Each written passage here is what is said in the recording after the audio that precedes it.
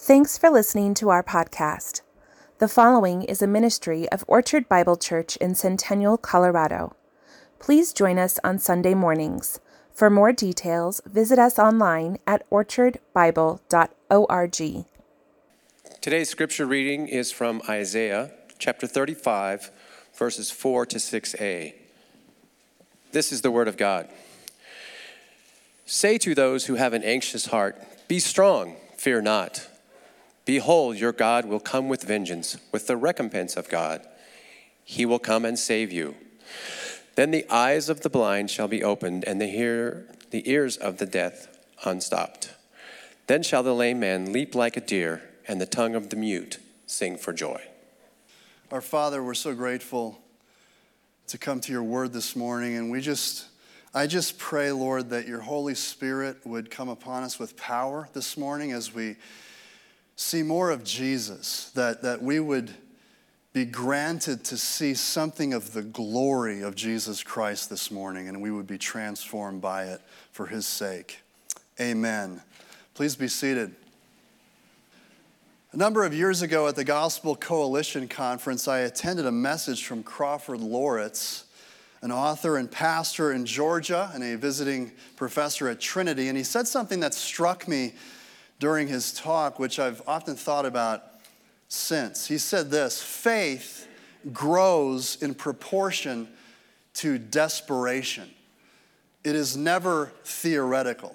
Let me just say that again. Faith grows in proportion to desperation. It is never theoretical. That resonated with me. Thinking about times in my own life when I was in a desperate situation, desperation narrowed the focus of my need for and dependence on the Lord. That's faith. We'll be looking today at several people in today's passage, and they all have this in common. They were desperate. They were all at the end of their rope, which brought a concentrated clarity on their need for and dependence upon Jesus. As we go through these episodes together, we will see that Jesus is the overcomer. He overcomes defilement, death, disabilities, and demons. And then we're going to consider at the end what responses to Jesus look like from the people in these stories, and more importantly, how we respond to Jesus. So, number one in your outline, if you haven't turned back to Matthew chapter 9, please do so. I'm going to start reading Matthew chapter 9, verse 18. Jesus overcomes defilement. While he was saying these things to them, behold, a ruler came in and knelt before him, saying, "My daughter has just died, but come and lay your hand on her and she will live." And Jesus rose and followed him with his disciples. And behold, a woman who had suffered from a discharge of blood for 12 years came up behind him and touched the fringe of his garment, for she said to herself, if I only touch his garment, I will be made well. And Jesus turned and seeing her, he said, "Take heart, daughter, your faith has made you well." And instantly the woman was made well. We'll come back to the ruler with the daughter who died in our next point. But first, on his way to the man's daughter, Jesus has an encounter with a desperate woman.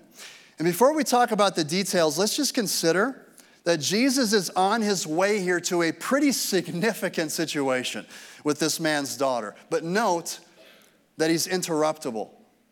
He stops for a woman who desperately needs him. So here's some application right at the outset. Never hesitate to go to Jesus.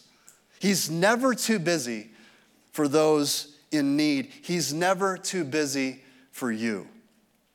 Now, the severity of this woman's situation is almost impossible to overstate. She had a bleeding condition called menorrhagia in modern terms. It was a menstrual flow which would cause anemia, probably some kind of tumor or deformity in her uterus, and it was incurable. She had been in this condition for 12 years, and no one was able to help her. In Mark's gospel, we learn that she'd spent any money she had on physicians, but they were of no help. Things just got worse for her. Depending on how old she was, if this happened early enough in her life, it would have prevented her from being married. If it happened later, she would almost certainly have been divorced. Apart from the mere physical misery, the condition would also have made her ritually unclean, defiled. So she could not be a part of any kind of Jewish faith community.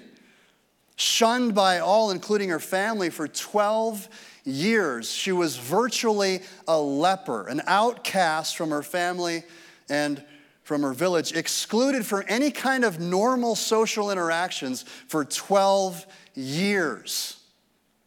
And of course, economically, it was devastating. She couldn't earn anything, couldn't be around her community. One scholar says her overall condition is almost unbearable, in some sense as good as dead. She's absolutely desperate, but she knows about Jesus. She's used to being on the outside of things, separate, isolated, excluded. Just to be in town here with the crowd was an act of courage. Someone who's been unclean for 12 years would be known by the people. If detected, she would be thrown out, unclean, not supposed to be there, or you'll make us unclean. So just brave of her to even be there, but she's not just in the crowds from a distance. She's trying to get close enough to Jesus. Now, she knows her mere appearance in public would be scandalous, so in her desperation, she thinks to herself, if I can just touch his cloak, I can be made well. Jewish men who followed the law, which Jesus did, wore a cloak with tassels on the four corners of the cloak. If I can just touch one of the tassels, just one. She clearly knew the uniqueness of Jesus here because the law, which was well known, Leviticus 15, for instance, would have meant that in her state, if she were to touch a man's cloak, that would make him unclean. So she's trying to stay as hidden as possible. It's already scandalous that she's here in a public setting with all these people around her, but scandalous in the extreme if she were to intentionally make someone else unclean.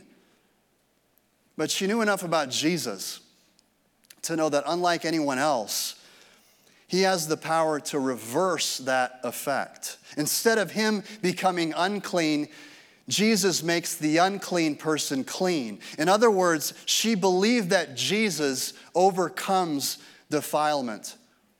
This is so risky for her, but she's convinced of Jesus' healing power. So this is an act of faith in Jesus, in who he is and the power that he has. Verse 22. Jesus turned and seeing her, he looked at her. And of course, everyone else then looked at her. What a frightening moment for her. She's so desperate. She has no sense of entitlement. She knows she's not supposed to be in this public area. She'll be thrown out if she's found out. She just intentionally touched the rabbi's garment. And he looks at her and draws all attention to her. She must be terrified. 12 years of hiding on the outside. Imagine this. And now she's on center stage with Jesus. And Jesus says, "Take heart, daughter. Your faith has made you well." And instantly the woman was made well. The blood dried up immediately. So much here. Let's first talk about her faith. Like the story last week, when the men brought the paralytic through the roof of the house, Matthew says, when Jesus saw their faith, okay, the woman's circumstances, her 12-year misery, her courage, the risk, knowing Jesus was different and would reverse and overcome, it made her faith in him very obvious, and he saw that. And Jesus says her faith made her well. Now this is important. Just like with the ruler we will look at next, her faith comes prior to the healing. Do you see that? We often hear stories of people coming to faith because they were surprised by a gracious work of God in their lives, perhaps an overwhelming miracle that transforms their understanding of who God is, and God uses that to bring them to faith. Okay, God sometimes does that.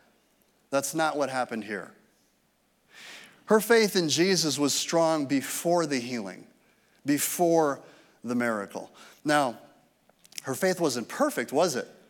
There's a superstitious element mixed in with this, isn't there? The touching of the cloak, she thought. But Jesus makes it clear that her faith in him is the instrumental cause, not the superstition that's mixed in with it. Some are bothered by this element of it. I'm actually encouraged by it, and this is why. Because it tells us you don't have to have perfect doctrine before you come to Jesus. You don't have to have all your dogmatic ducks in a row before he listens to you. You just have to know your need. You just have to know that you're desperate for him and know that he alone can save. O'Donnell says this: you don't have to have all your theology in order to come to Jesus in faith. You just need to come. You need to push through the crowd and come to him, and the more empty-handed, the better.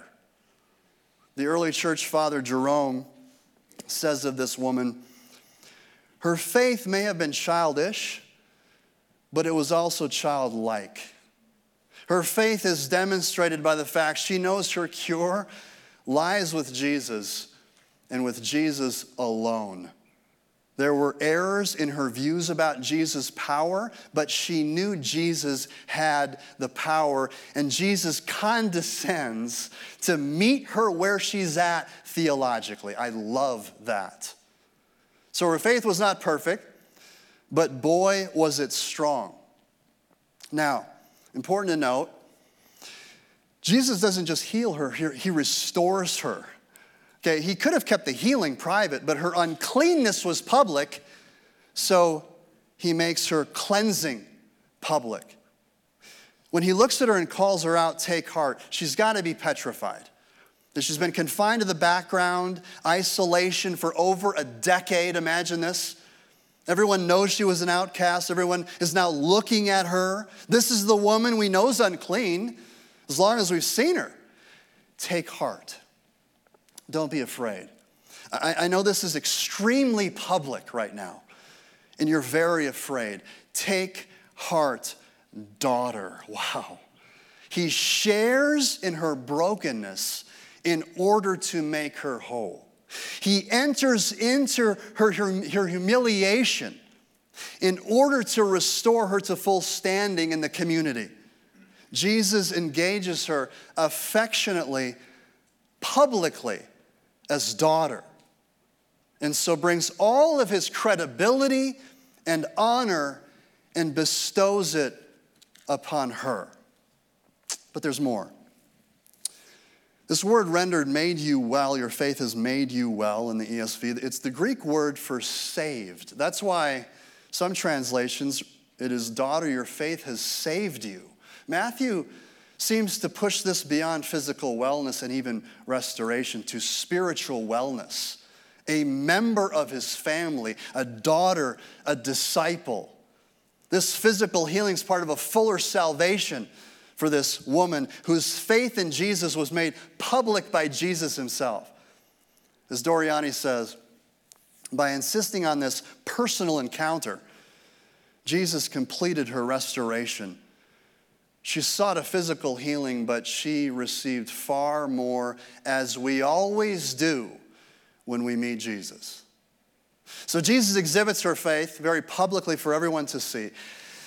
Okay, these are just 3 short verses in Matthew, and I'll just tell you right now, if someone was faithful to this text and made a full-length movie of this woman's story, I would watch it 12 times.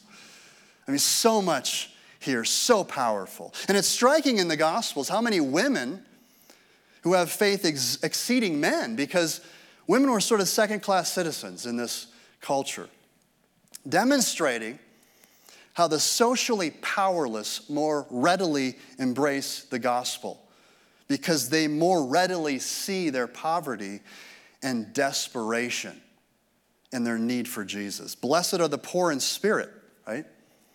Faith grows in proportion to desperation. This woman came to Jesus in a very personal desperation and dependence on him, and Jesus very personally saves her. Paraphrasing Osborne, God is sovereign over this world regardless of our faith, but through faith, through a Christ-dependent lifestyle, we experience his sovereignty at the depths of our being. So far from this being some kind of side quest of Jesus on his way to resurrect the ruler's daughter, Jesus engages in one of the most beautiful and I think emotionally powerful events of salvation in all of Matthew. Let's consider now our second point. Jesus overcomes death. Let me start reading back again in verse 18 and then I'll skip ahead. While he was saying these things to them, and behold, a ruler came in and knelt before him, saying, my daughter has just died, but come and lay your hand on her, and she will live. And Jesus rose and followed him with his disciples. Now let's go down to verse 23. And when Jesus came to the ruler's house, he saw the flute players and a crowd making a commotion. And he said, go away, for the girl is not dead, but sleeping. And they laughed at him. But when the crowd had been put outside, he went in and took her by the hand, and the girl arose. And the report of this went through all that district. We learn a few more details about this story from the other Gospels. This man's name was Jairus. He was a ruler of the synagogue, and this was his only daughter. And here's another story of desperation. This man comes to Jesus and kneels before him. Okay, at a minimum, this is showing incredible respect for Jesus, but elsewhere in Matthew, it's stronger than that and closer to, if not including, worship, like was the case with the Magi when they visited Jesus in his infancy.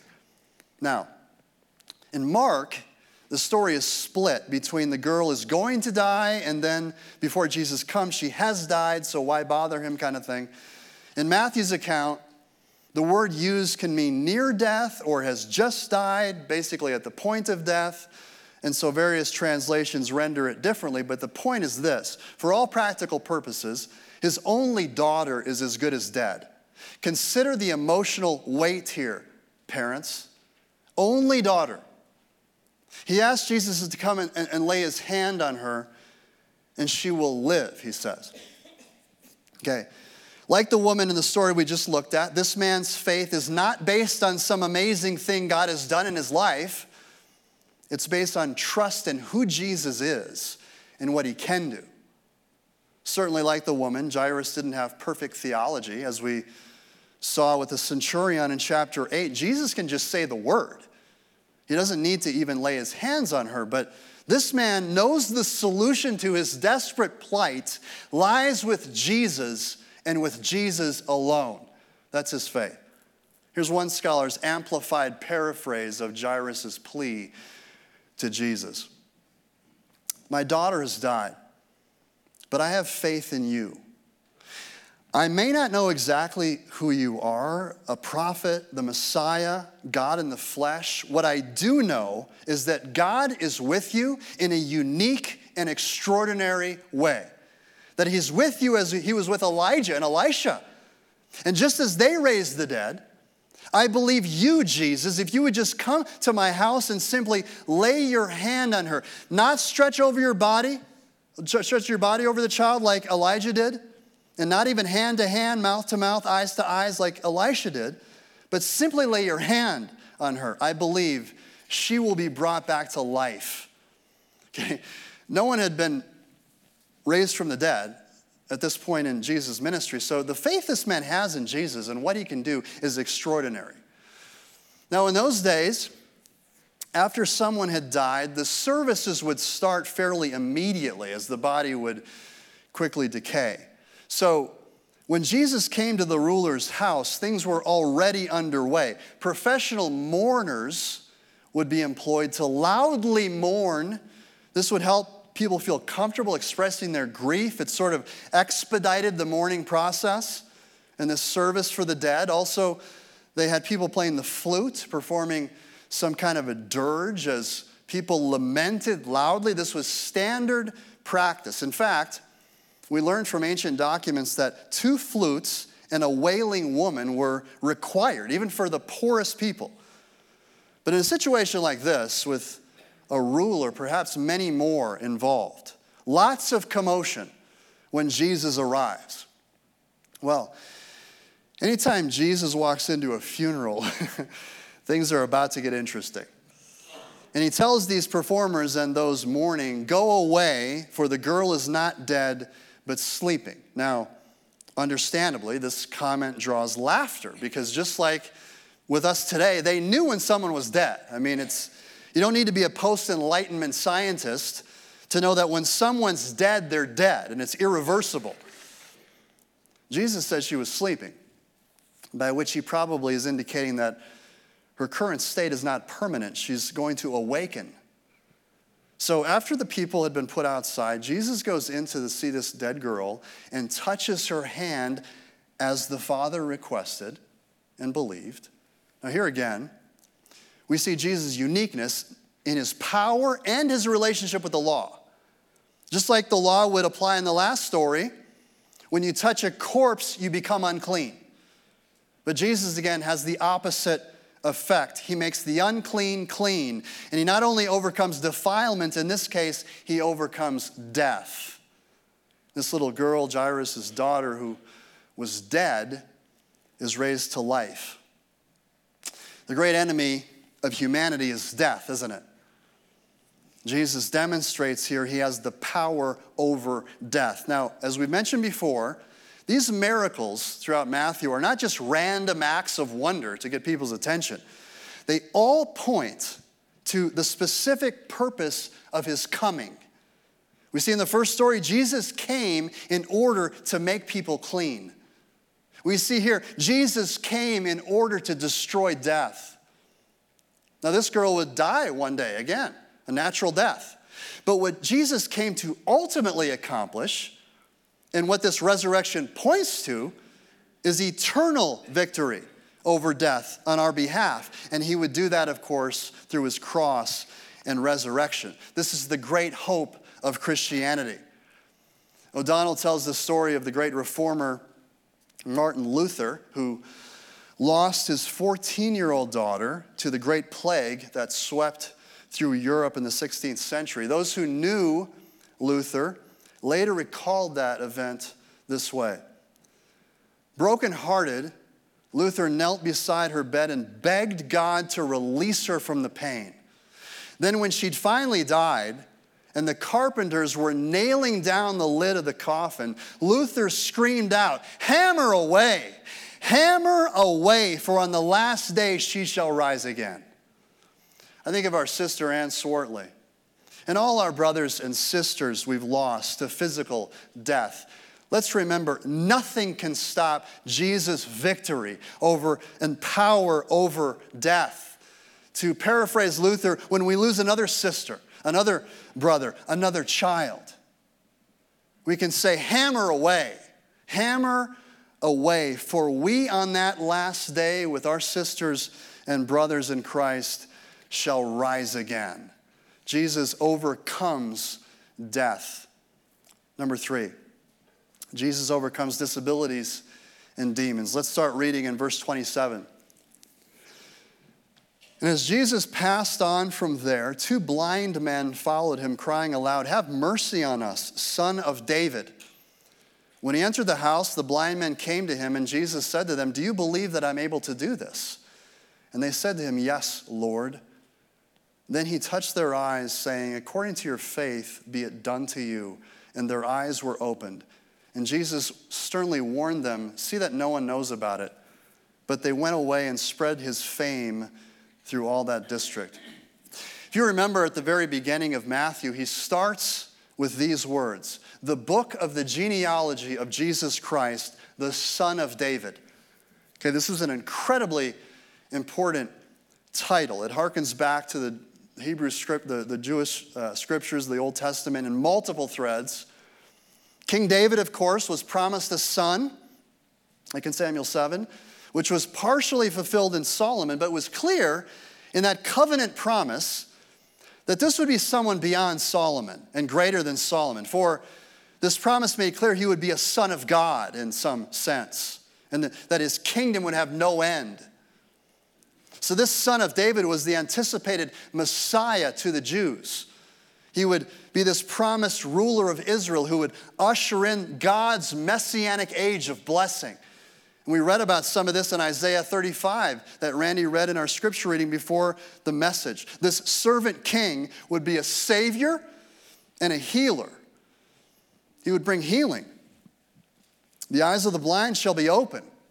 The ears of the deaf unstopped. The lame man leap like a deer, and the tongue of the mute sing for joy. These are all anticipations of this messianic age and this son of David. So here is the first time Jesus is called the son of David in the narrative, and it's blind men who ascribe to him this title. Fascinating, Matthew would have us see that the first to see his true identity as the promised son of David are blind. And they plead with him, according to the mercy and healing that was prophesied about him, to open their eyes. Their faith in Jesus prompts them to seek his healing, but Jesus asks them, do you believe I am able to do this? Again, Jesus personally requires their faith be displayed publicly in him. They have an irreversible disability they're unable to see, and Jesus forces them to clarify that they acknowledge his ability to heal them personally. They say, yes, Lord. And he touches their eyes, saying, according to your faith be it done to you. In other words, because you have faith in me to do this. Their eyes were opened. Now we see here next what is sometimes called the messianic secret. Jesus sometimes tells people, and in this case he tells these men not to tell anyone. Jesus didn't just come for the miracles. He wants to point people to his identity and his mission of what these miracles are meant to do, is to point to that. He wants people to understand what he came to do. First, to deal with sins, ultimately overcome all disabilities, all defilement and death, and as we'll see next, to overcome demons and Satan as well. But that will ultimately be accomplished in his cross and his resurrection. After that event, he tells his disciples to go tell everybody. Okay, because when you connect Jesus to the ultimate mission, no one will be led astray. At this point, however, someone might get the report and get the wrong idea about what Jesus is about and what his mission is. Nevertheless, these men can't help themselves. And it's hard to blame these guys, to be honest with you. I mean, when Jesus touches your life like this, it seems impossible to be silent about it. Let's continue reading in verse 32. As they were going away, behold, a demon-oppressed man who was mute, couldn't speak, was brought to him. And when the demon had been cast out, the mute man spoke, and the crowds marveled, saying, never was anything like this seen in Israel. But the Pharisees said, he casts out demons by the prince of demons. So here, we encounter a person with another disability. He was unable to speak. In this case, the man's mute condition was caused by demonic oppression. Okay, we see throughout the Gospels that frequently, though not always, these conditions can be caused by demons. And it makes sense, especially during this time in redemptive history with so much conflict with Satan culminating here as we approach the cross. The Son of Man is here. There's a lot of spiritual activity, and the forces of darkness come to the forefront. Remember, way back in the beginning, the Garden of Eden, Satan has been doing everything he can to pervert the blessing of creation.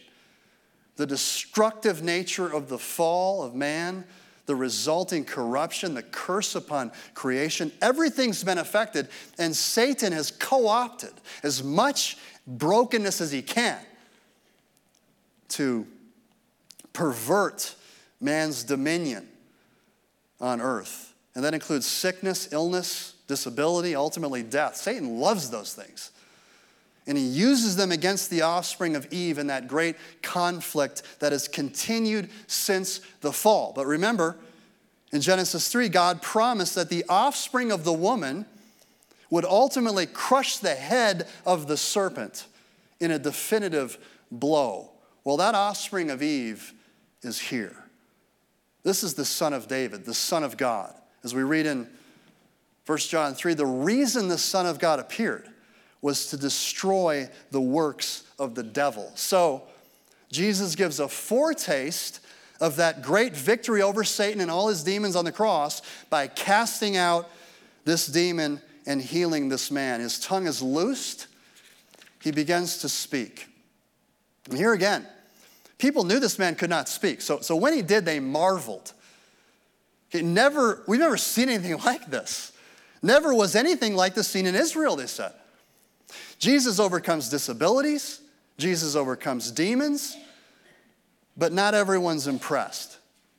Verse 34, the Pharisees didn't like what was happening. So they say, he casts out demons by the prince of demons. Notice, they don't deny the miracles because they can't. Everyone, including them, knew the condition of these people. They don't deny what's happened. They acknowledge the truthful telling of these events. They don't try to explain these miracles away, like it really wasn't that remarkable or it's not what it looks like. No. This is sometimes referred to as the gospel according to Jesus' enemies because they give testimony to what's happening. But instead of submitting in faith to him, they literally demonize Jesus. He's using demonic power to cast out demons, which really doesn't make sense, as Jesus will make clear later in chapter 12. But for now, just note they don't deny what's happening. They just don't like it. So they say whatever they need to say in order to not bow the knee to Jesus and somehow try to maintain their religious authority. It reminds me of the 90s country song, which I'll paraphrase a lyric. I don't like him, and I'll think of a reason later. So in this case, the man healed could not exercise faith because of the demon. So sometimes Jesus does a miracle that produces faith in Jesus. Sometimes, as in the previous instances, faith in Jesus produces a miracle that Jesus does. And sometimes, as with the Pharisees, people refuse to exercise faith despite the miracle. In light of this, Blomberg summarizes this way. No one can predict what's going to happen in a given situation. That's right. Okay, we've seen Jesus the overcomer. He's demonstrated in miraculous and powerful ways in this story that he overcomes defilement, death, disabilities, and demons. I want to spend the rest of our time thinking about responding to him personally as we see in these stories. We see three general categories of responses to Jesus in our passage, and I wonder how you will respond to him this morning. First, there's the denier. The Pharisees saw what everyone else did, but they denied Jesus' identity as the Son of David, the Messiah. He didn't fit the mold they wanted. Jesus challenged their authority, their integrity. He made them uncomfortable. They didn't want someone in their kitchen upsetting their traditions and their prestige among the people. Like many people today, they felt they had too much to lose if Jesus is Lord. But the Pharisees did not have the luxury of deniers today. Today, you might hear people deny Jesus even existed, or at a minimum, that Jesus never did these works of God. Deniers weren't able to do that back then because everyone could see what happened. The only thing they could deny is whether Jesus was from God. Thus, their response, he casts out demons by the prince of demons. That was the only category of denial they had available. Now, I want to be really careful. I'm not talking about skepticism here. There's a place for asking questions. That's good. That's what we want. There's a place for seeking satisfying answers to your questions about Jesus. The question of the resurrection of Jesus, for instance, the central historical event in the Christian faith, one that we'll celebrate officially in a couple of weeks. Christianity is not true if that didn't happen, okay, in history. If that didn't happen in history, Jesus is not, in fact, the Son of David, not the Son of God. Now, I've never seen anyone rise from the dead, and I doubt that you have either, so it's a good question. However, we're convinced there is no plausible alternative explanation for what happened in history. So will you investigate? Will you be open to evidence? Will you look into it? If you are, I would love to talk to you about that, suggest some resources to help answer your good questions. Jesus was always willing to engage those who were seeking and asking genuine questions, and that's the kind of church we want to be at Orchard. That's not what the Pharisees were doing. They weren't asking genuine questions. They made up their mind that despite any evidence, because they were afraid of the implications to their own lives if Jesus was who he claimed to be. So don't let fear of implications to your life cloud your judgment and openness to hearing the answers to your questions. Don't be a denier. The second category of response we see in our passage is what I'll call the dazzled. Verse 33. When the demon had been cast out, the mute man spoke, and the crowds marveled, saying, never was anything like this seen in Israel. As Greg explained last week, this is the bulk of the crowds who said, this is amazing. I mean, this guy's legit. They weren't deniers. They followed along. What's he going to do next? He seems like the kind of leader I want to follow. The problem with the dazzled is that that's all they are. And they're not affected personally by Jesus. They're fascinated from afar and may follow along in the crowds. But when things got hard, when Jesus claimed authority over their lives, when they were faced with following Jesus at the expense of what they wanted to do, they chose their own personal autonomy to live how they wanted, and they stopped following him. Hey, this healing stuff, these exorcisms, this is amazing. This is great. But I'm going to live how I want, right? I mean, just because you say something, Jesus, doesn't necessarily mean I agree. Your word's not binding on me. I mean, I still get to decide, right? I mean, you don't own me. Maybe some of them were even shouting Hosanna when he entered Jerusalem on Palm Sunday. But they were also those who later in Pilate's courtyard shouted, crucify him.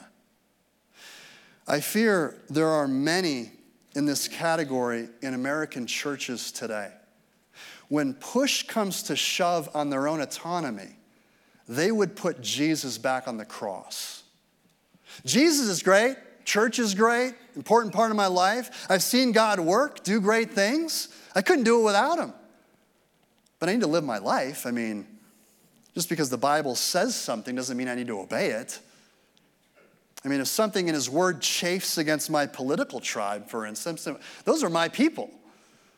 If my sexuality, for instance, is my business, I mean, as long as I'm happy and feel good about my decision, that's more important than some verse in the Bible. I mean, I'll attend a church as long as they agree with me. But to come under the lordship of Jesus and his word, I mean, that's a little strong.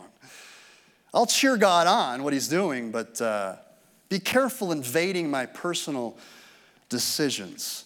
If you're in that category, you don't know Jesus. The final category, and this is my prayer for all of you, is that you'll respond by becoming a disciple. Jesus calls for personal faith in these stories. Not because it was a necessary ingredient for Jesus to be able to heal. I mean, it's not that Jesus' power is somehow governed by their faith, but faith enables them for the healing to be more than just a physical experience and become a spiritual one. Jesus turned and looked into the eyes of the woman personally and in a public setting. Take heart, daughter, your faith has saved you. The ruler knelt before him and personally trusted Jesus to overcome death. Jesus asked the blind man, do you believe I'm able to do this? Then he says, because of your faith, your trust in me, it's done. Here's the thing. Jesus healed these people, and some people who lived next door weren't healed. Jesus can and does heal people today, and some people aren't healed. Far more important than the healing is what these healings point to in the gospel. In and of themselves, they're just temporary healings. All these people were eventually disabled by something else, and all of them died. But what all these things point to is paramount. What he would overcome in his victorious death and resurrection. Jesus overcame defilement eternally. Ephesians 5, the blood of Jesus cleanses us. He overcame disabilities eternally. Philippians 3, we await a Savior, the Lord Jesus Christ, who will transform our lowly body to be like his glorious body. He overcame death and demons eternally. Colossians 2, and you were dead, God made alive together with him. He disarmed the rulers and authorities. This is Satan and demons. Put them to open shame by triumphing over them. We started this morning with Crawford Loritz. Faith grows in proportion to desperation. It's never theoretical. Each of the people in our text were desperate. This is what you need to understand this morning. Every single one of us is desperate without Jesus Christ, and desperate eternally.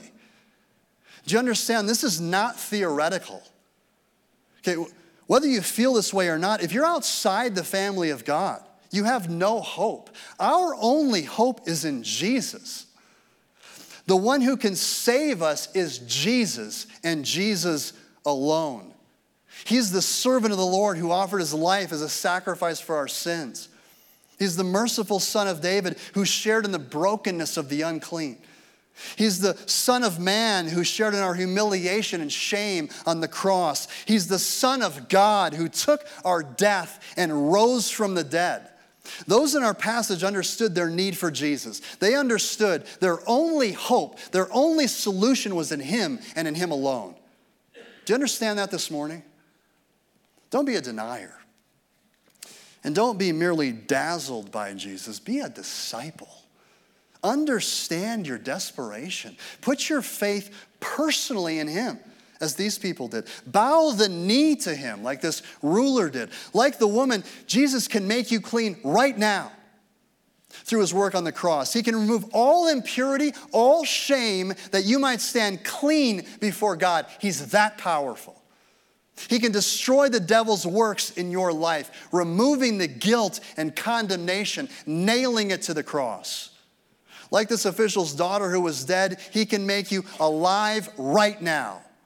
Alive spiritually and one day physically. And on that day, he will rid your body of all disability, all imperfection, and give you a body like his resurrected, glorious body. We read in Luke 24, and I'll close with this. After his resurrection, Jesus was walking on the road to Emmaus with two men who didn't recognize Jesus, the resurrected Christ. They were blinded to who he really was. But when he began to teach them, their eyes were opened and they recognized him. That kind of blindness is pervasive today, even in the church. Maybe this Jesus is confusing to you, but you know you need him and you understand he can save you. Would you push through the crowds and go to him? Will you push through your fears and your doubts and grab hold of him? Maybe you've been blinded to who he really is and to who you really are. If that's you this morning, would you pray and ask this Son of David to have mercy on you? He will open your eyes that you might see clearly your desperation and that you might see clearly the overcoming power and beauty of his salvation.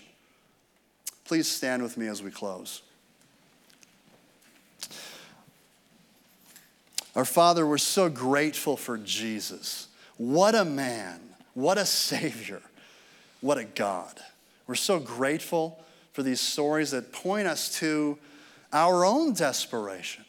And Lord, I just pray for those here who are in a desperate situation, that they might reach out to you, our only hope. And especially those, Lord, who are outside of your family right now that don't know you. Maybe they have doubts or concerns or questions, may they ask those to get some answers. May you teach them. They need to be dependent on you and you alone. Lord, you're so gracious to us. We're so thankful for Jesus this morning. Amen.